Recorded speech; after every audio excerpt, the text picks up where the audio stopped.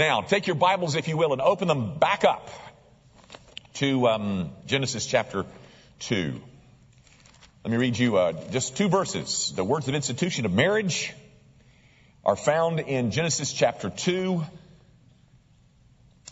verse 24 and 25, which say this: Therefore, a man shall leave his father and his mother and hold fast to his wife, and they shall become one flesh. And the man and his wife were both naked and were not ashamed. The grass withers and the flower fades, but the word of our God, it endures forever. You know, I'm not sure which is the most important this morning. That is, what I say or how I say it. I'm not sure whether it's the facts are the most important or the way those facts are delivered. I'm not ashamed. I'm not embarrassed by anything that I want to teach you this morning. But I might be ashamed afterwards if I don't say these things rightly. As you know, we're talking about marriage, the basics of marriage. And I think you probably know that there are very few issues that put us out of step, out of sync with our culture as does the subject of marriage. And I'm not simply talking about gay marriage. There are other views, like the polyamorists. You ever heard of those guys? They're for group marriage. And then there are those in the real radical left of the feminist movement who say that women will never be free until marriage is abolished. Our views, that is, as Christians, our views of marriage are pretty much despised. Or at least, I guess best case, they're thought of as somewhat archaic, but at worst case are actually despised. And folks, I want to suggest to you that part of the reason that they are despised is our fault.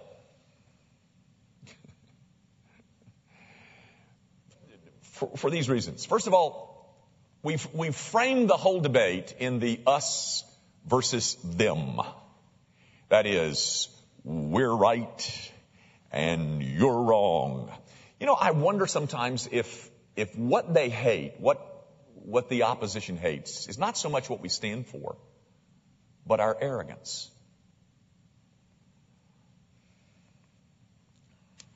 You know, we don't treat the opposition with respect. We treat them with this snarling disdain.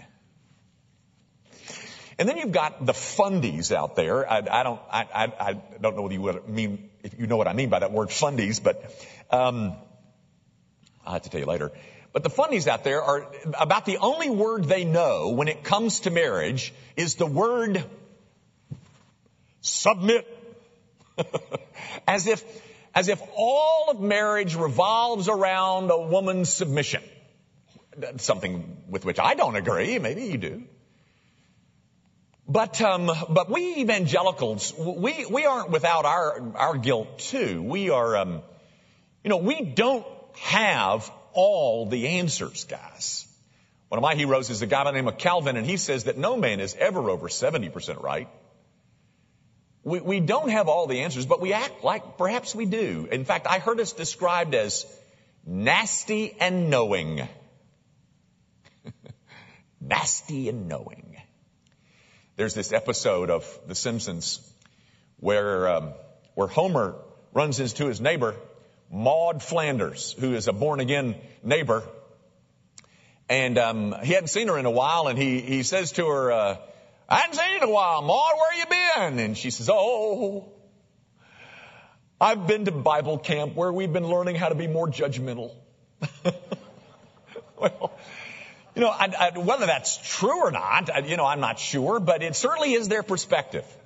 Guys, I read a guy say this week, and I so agreed with it. He said, oftentimes in debates like these, it comes down to not who's got the right facts. It comes down to, do I want to be like you?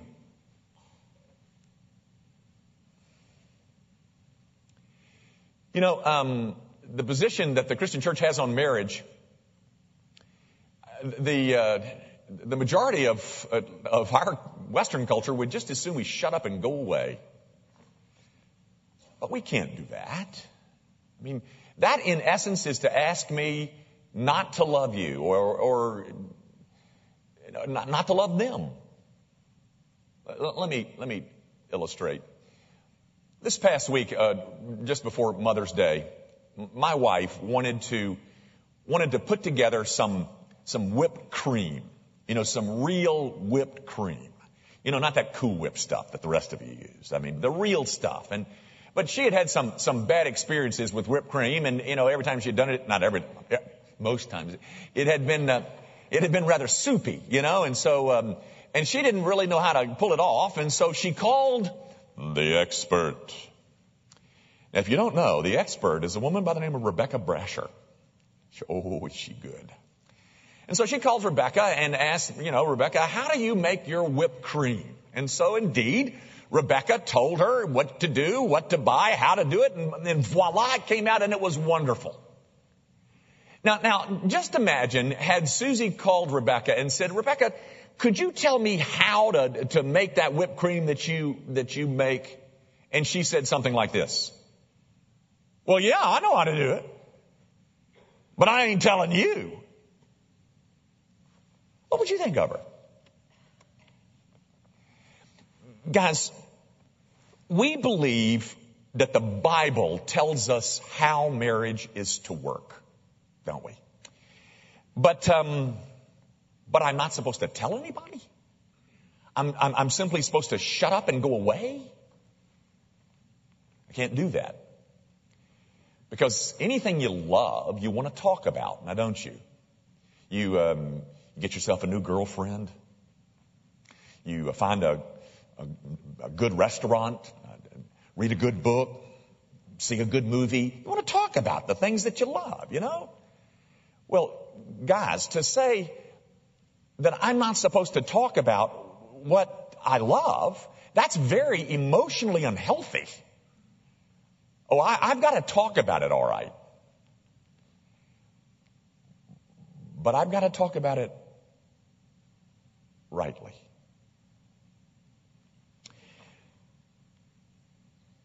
One of the things that I regret about my sermon this morning is, very frankly, a lot of what I'm going to say is going to sound like the platform for the Republican Party. And I hate that. Because very honestly, folks, I hope you realize that Christianity is far too conservative for the Republican Party. But it is also far too liberal for the Democratic Party. There's nothing political at all about Christianity. The Bible is not some kind of manual as to how you might be a good Republican. That's not what's in here.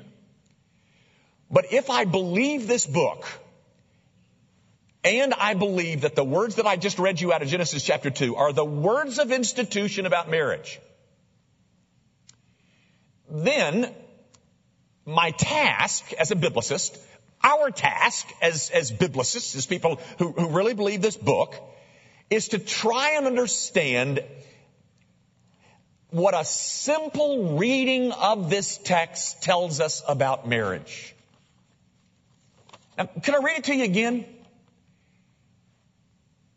Therefore, a man shall leave his father and his mother and hold fast to his wife, and they shall become one flesh. And the man and his wife were both naked, and they were not ashamed. So, let's get to that without any further fanfare. Okay? Here we go. Here's basic number one out of this text.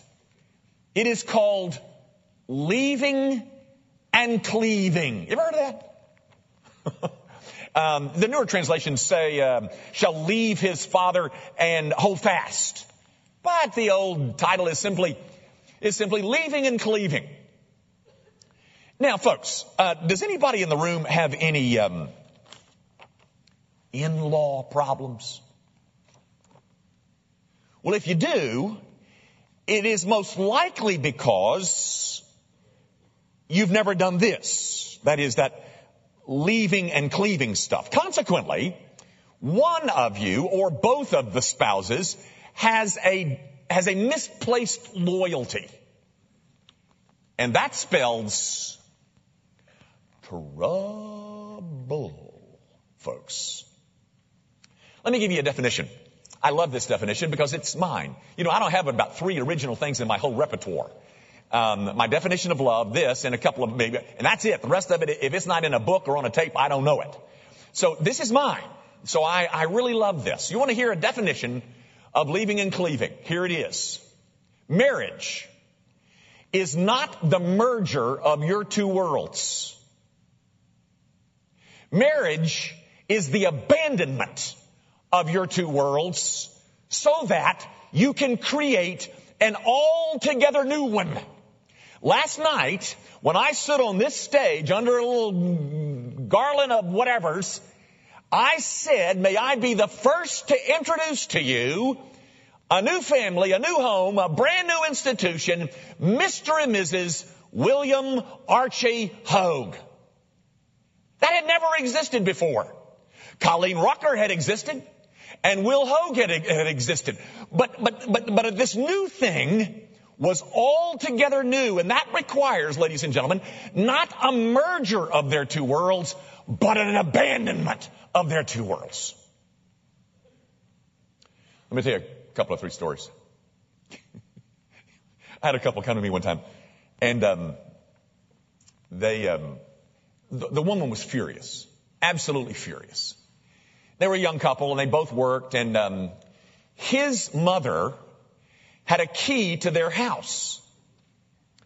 And so one day when they were both off at work, the mother-in-law, his mother, came to the house and rearranged the kitchen. She took the knives and forks and moved them from here to over here. And she took the pots and the pans and she moved them from there to back in here. And then she put the spices and, she rearranged the kitchen. Now tell me, what advice would you have given that little couple?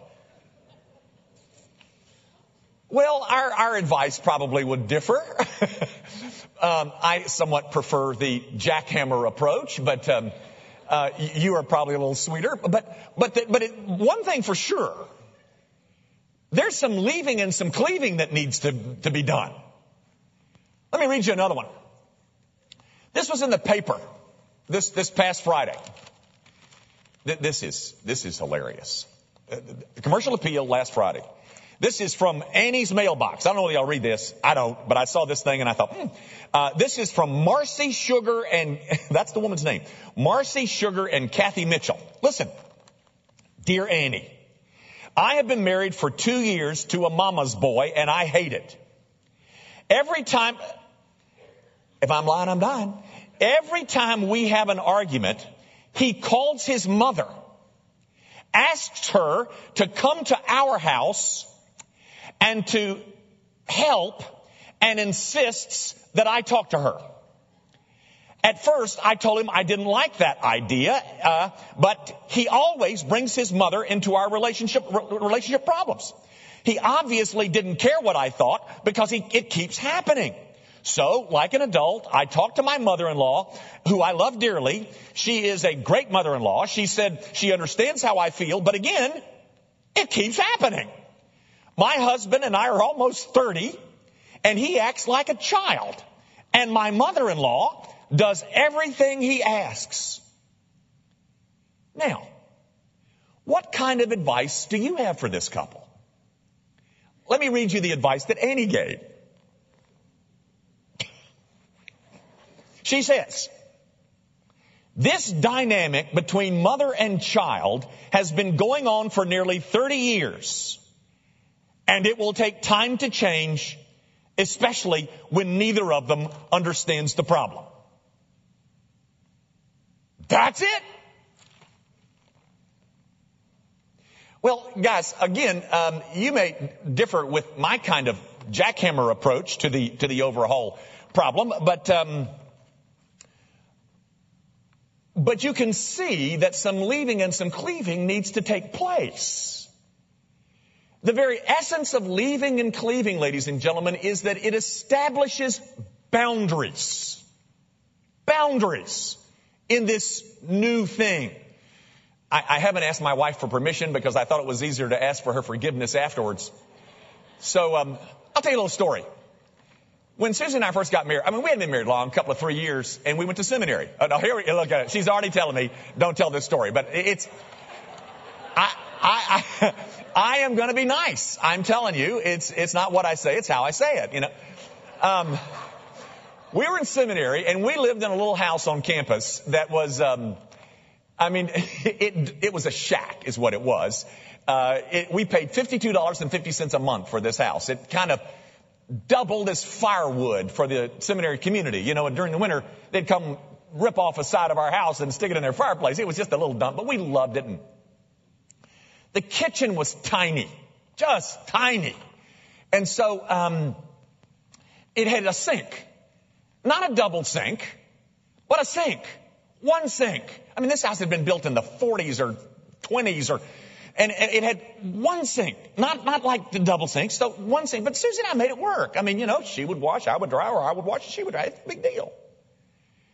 But her mother came to see us on several occasions, and her mother didn't like that arrangement, so she went out and bought a green Rubbermaid plastic tub.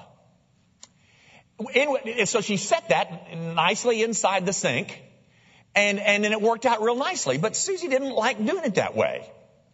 And so when her mother would leave, she would take the green Rubbermaid tub and she would put it in the cabinet. Her mother would come back and she would scrounge around through the cabinets, find the green Rubbermaid, and they would come back out. So she'd leave and we'd put it back in the cabinet. And so she'd come several times, and finally it got to be a little bit of a tension. And so I very sweetly and kindly said, we're not going to use that tub anymore. Now, guys, here's the point. Leaving and cleaving requires boundaries. And gentlemen, the establishment of those boundaries are initiated by you. Look at the text. A male shall leave his father. This whole ball gets rolling when we as men establish some boundaries, guys. Now, we may not know what are the right boundaries, but it's supposed to be initiated by us. A man will leave. A man will leave. And then he will hold fast to his wife. He will cling to his wife. Again, I may not know what are the right boundaries, but the responsibility to initiate that thing is mine. And there may be some brief tension and disruption, but in the main, ladies and gentlemen, there's got to be leaving and cleaving that takes over. And if you will do that, those issues like holidays, Sunday lunch, vacations, etc., etc., etc., they will be solved if you will simply follow a biblical norm that's mentioned for you in verse 24. Leaving and cleaving. Now, let me say also, you'll notice it says, and a man shall leave his father and mother and cleave to his wife. Not wives. Wife. Polygamy is prohibited. It seems to be tolerated in the Old Testament, but it is never applauded. And it is always a disaster for a woman and children. Polygamy is. Polygamy is denounced. So there's no many wives, just one wife. And then one other thing about leaving and cleaving on basic number one. Notice that you leave before you cleave.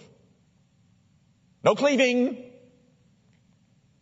until leaving has been accomplished. That is, no physical union, nothing short of marriage before the physical begins, the cleaving begins, okay? Now, basic number two. And for this, I better guard myself.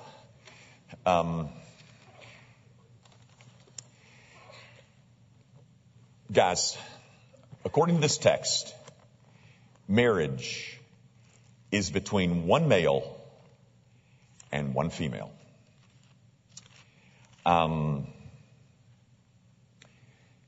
Only in the last 50 years have people like me needed to include such a statement in a sermon on marriage.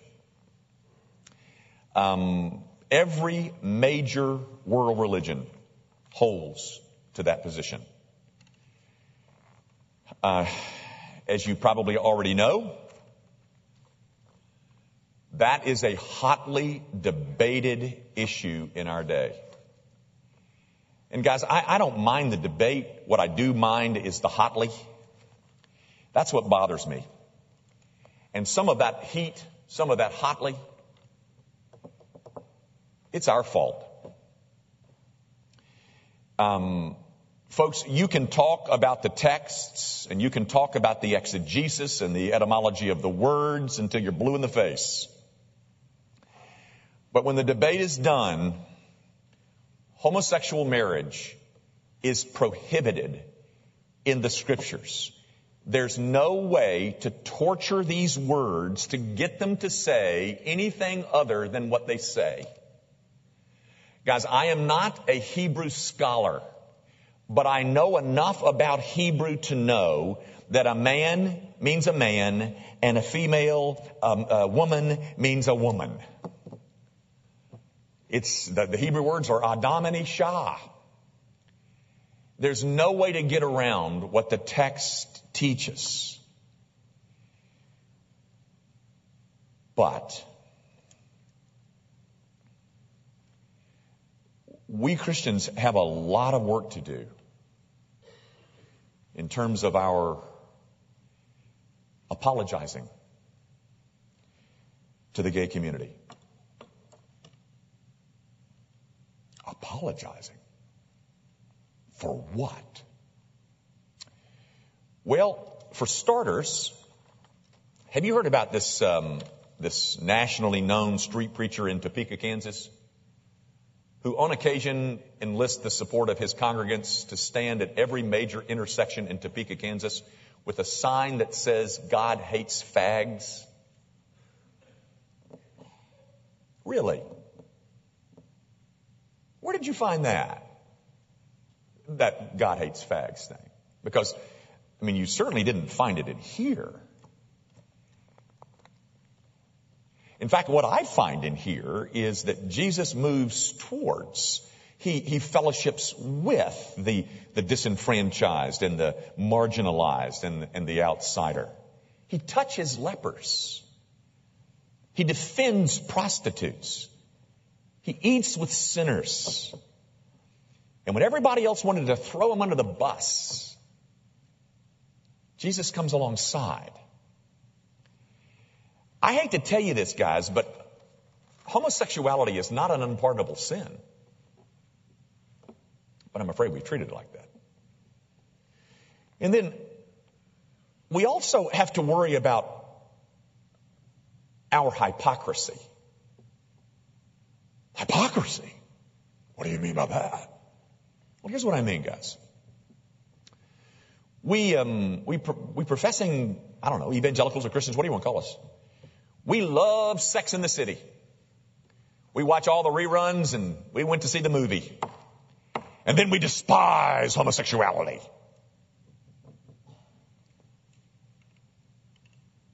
Guys, both of those are sexual sins.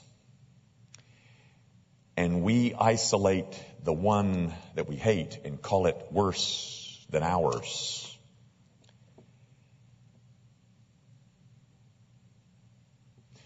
You know what the New Testament calls that? It calls it hypocrisy. It says that we're a whole lot like Pharisees. You know, guys, here's a suggestion. If you would listen to some of the stories that some of these folks have to tell about their pasts that led to their homosexual behaviors, I think you would soften. I heard one just this week. And I want you to know, ladies and gentlemen, if I had had to face what this kid had to face, there's no telling what I'd be.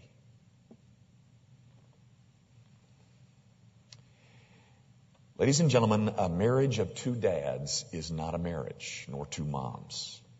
Not according to Genesis 2.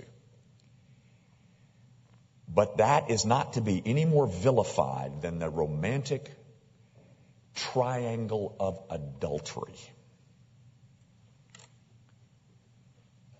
Both of those are wicked, ladies and gentlemen. And both of those simply point out that we have a great need of a Savior, who is Christ Jesus the Lord.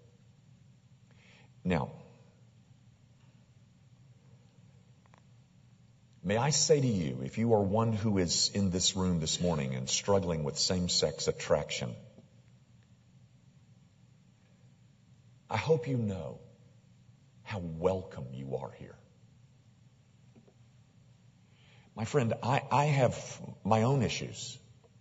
They're not like yours, but I've got issues myself. We all do.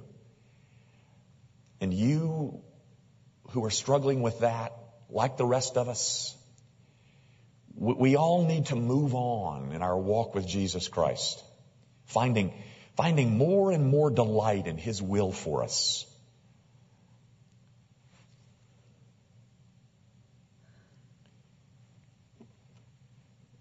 But could you forgive us for acting like your sin is worse than ours?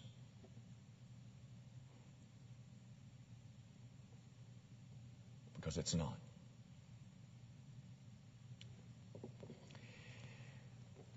Now, my friend, if you are not a Christian, and one of the reasons you're not a Christian is because you think that all Christians are gay bashers, you're going to have to do some modification of your paradigm. Because I am not a gay basher. And I know there's dozens of others in this room who are not either. But having said all that, I can never accept as appropriate, as correct, homosexual marriage. Because it violates the biblical norm. It violates the biblical paradigm. It violates design. And what you're asking me to do is to do something that you won't do. You're asking me, you would never ask an evolutionist to believe in a creator. You would never ask an ecologist to promote nuclear power. You would never ask a humanist to serve God, but you are asking me to reject my stated authority. And my stated authority is this book. And according to this book, marriage is between one male and one female. But all this other heat that has been generated in this discussion, some of it is our fault, and I hope that you find it in your heart to forgive us.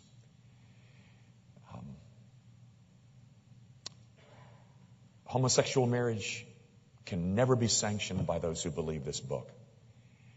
But in the midst of that, Jesus Christ has called us all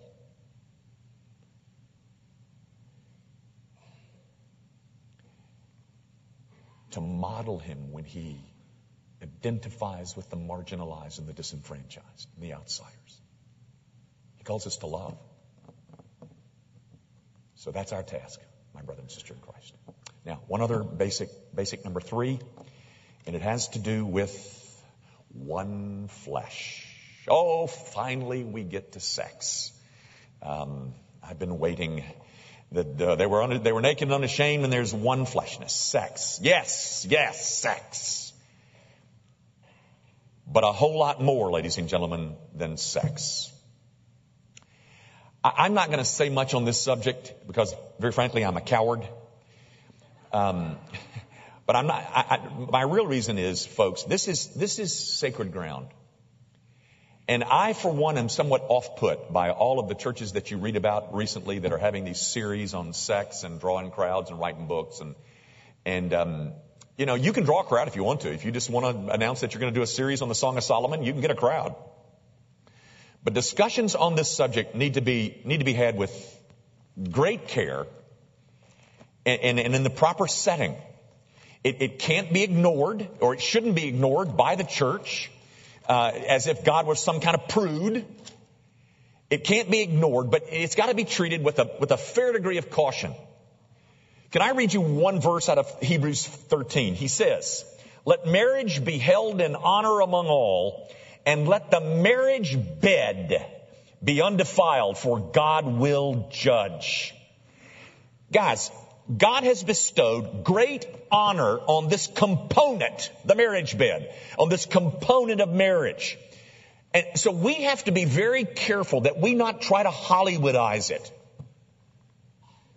One flesh means physical union. Yes, it means physical intimacy. I thought it was real cool that God took one and made two out of it, Eve from Adam, and then he took two and made one out of it. In one fleshness, with such delight, this intimate, comprehensive companionship. And don't miss this, folks. Sex was God's idea. Sex is to be an illustration of our union with Christ right after we committed ourselves to Him. That's one of the reasons that the Bible denounces extramarital sex. Because it's physical union without relationship, without commitment. Ladies and gentlemen, I don't know about the rest of you, but it's a companion, a lifelong companion that I so long for. The sex is a bonus. I desire to have somebody to do life with. And I've got somebody, and I wouldn't exchange that for anything. Very frankly, you want to give me a choice between sexual activity or somebody to do life with? I hope you know which one I would choose, and I would choose it in a heartbeat. I want to read you something, and we'll close with this. Maybe you've heard the name of Robertson McQuilkin. I think they call him Robert, but his name is Robertson. He was the president of Columbia Bible College and Seminary, where our own Russell Jeffries matriculated. And several years ago, maybe 15 years ago now, his wife developed Alzheimer's. And so he was caught and impaled on the horns of a dilemma. That is, he's got a commitment to his calling, what God has asked him to do with his life, and a commitment to his wife. He chose his wife, and he resigned. And when he resigned, he went to the student body and faculty and made this long speech, and I'm going to read you a paragraph out of that speech. Dr. McQuilkin. I haven't in my life experienced easy decision-making on major decisions. But one of the simplest and clearest decisions I've ever had to make is this one, because circumstances dictated it. Muriel, his wife, now is in the last couple of months, seems to be most happy when she's with me and almost never happy when she's not. In fact, she seems to feel trapped. She becomes very fearful, sometimes almost terror. And when she can't get to me, there can be anger. She's in distress. But when I'm with her, she's happy and contented. So I must be with her at all times. You see, it's not only what I promised in sickness and in health till death do us part, and I'm a man of my word, but as I've said before, it is the only fair thing. She sacrificed for me for 40 years to make my life possible. So if I cared for her for 40 years, I'd still be in debt. However, it is much more. It is not that I have to. It is that I get to. I love her very dearly. And you can tell it's not easy to talk about. She's a delight. It's a great honor to care for such a wonderful person.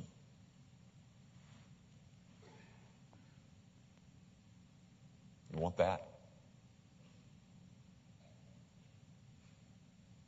So do I. That's called one fleshness, ladies and gentlemen. It comes about when two people commit themselves to build a marriage in accord with the design given them by God. Know this, my friends, that you and I as the Christian church must no longer neglect the greatest asset we have, and that is a message of grace. Grace is absolutely transforming. And yet it's counterintuitive. But it is grace that makes us new. It is grace that makes us love. It is grace that provides forgiveness of our sin. And it is grace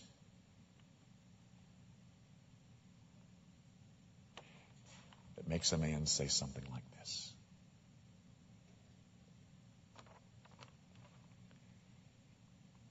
You think about it.